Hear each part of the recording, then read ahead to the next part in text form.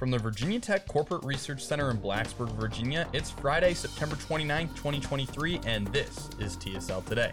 I'm your host, Robert Bateman, and today we cover Brent Pry's press conference at Tech Talk Live, the injury bug for the Hokies, and a quick preview of what to expect for the Hokies' upcoming matchup with the Pitt Panthers.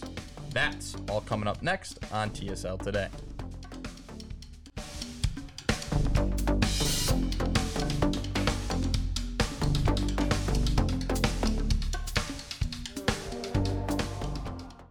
All year, Brent Pry has been fairly ambiguous when it comes to the status of his players, but this week, he gave us a full rundown on where the different guys are at. Here, check it out. Yeah, I tell you, Nasir, who's I think coming in here later tonight, he's out there practicing right now, and he's still kind of touch and go, but he's done a good job. Tough guy, old guy.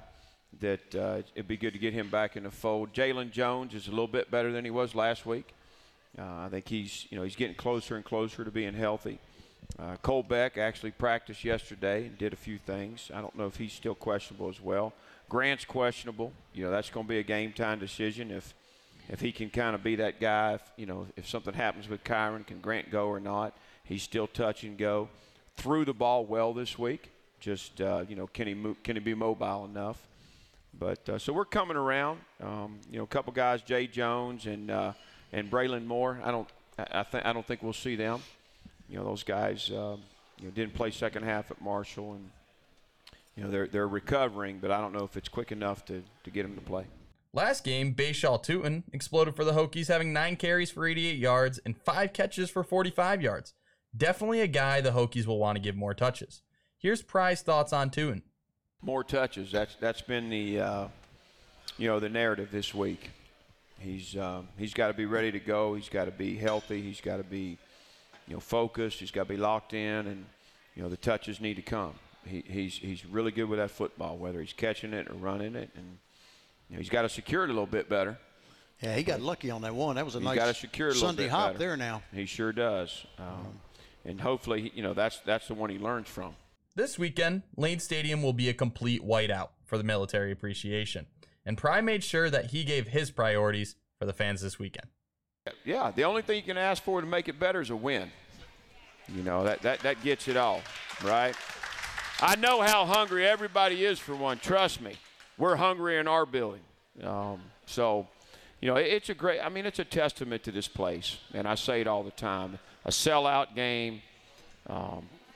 Everybody's so excited. It's military appreciation. We're going to certainly do justice and honor our military, and rightfully so.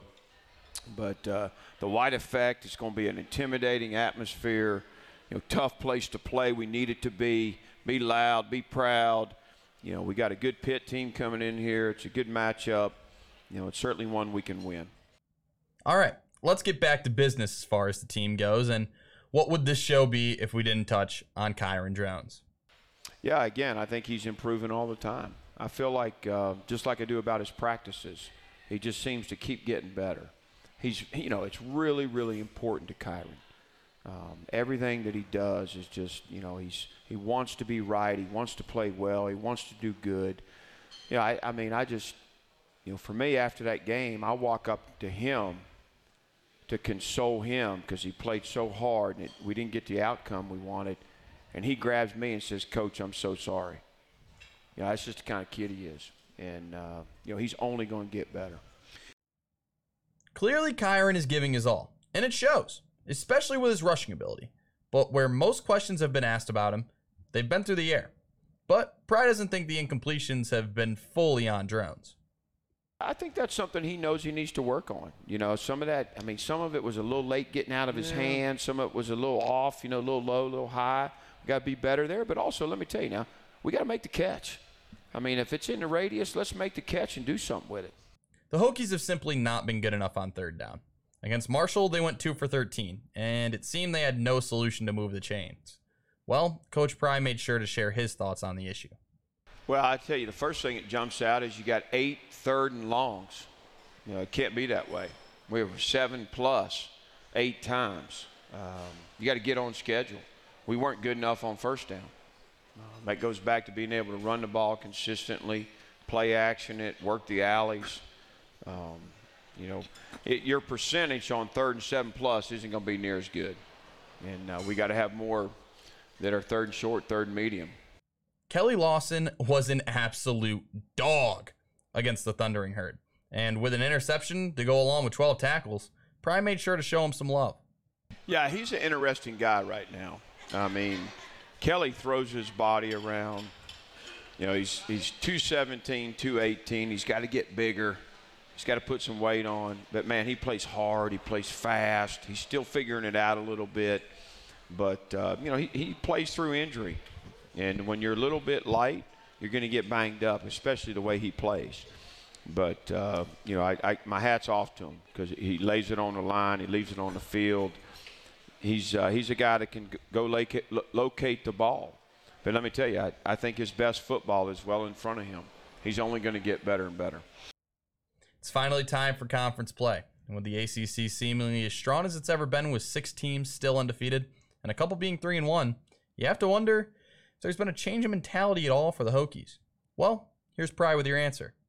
I think so, but it does for us. But honestly, right now we're just, we're 1-0 each week, right? We really have to just focus in on what we're doing and getting better and minimizing weaknesses, improving on weaknesses, capitalizing on strengths. I mean, that's where we're at. And it doesn't really matter who we play. There's too many things that we have to get fixed and do better and improve on. And that's, I think everything else takes care of itself. The Pitt Panthers surely have an ace up their sleeve, with running back Rodney Hammond Jr. put up 83 yards and a touchdown on 14 carries against UNC. Coach Pry made sure to share his thoughts on Pitt's star man in the backfield. He breaks a lot of tackles. I think he is tough. He's got good balance and vision. Their power, their counter, their gap scheme. I mean, they run some zone and split zone, but these guys are power running game, and he fits that.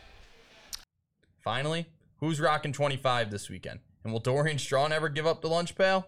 I think not. Yeah, so 25 is Peter Moore this week. I think you all know he was here last weekend. Pete's a captain for the 2nd year in a row. Super mature, really steady, really consistent. Has a great feel for this football team. Really confident. He's a stalwart for us, and so excited to put him in 25. Dorian Strong still has the pail. He's done a great job out there locking guys down, and we got to do a better job against the run and really test his butt. But I think he's ready for it. Congrats to Peter Moore, and I'm curious what the over-under is on how long Dorian Strong will hold on to the lunch pail. Whatever it is, give me the over. Make sure to tune in to Virginia Tech versus Pitt tomorrow at 8 p.m. on ESPN. And thank you all for tuning in. I'm Robert Bateman, and that was your Friday installment of TSL Today.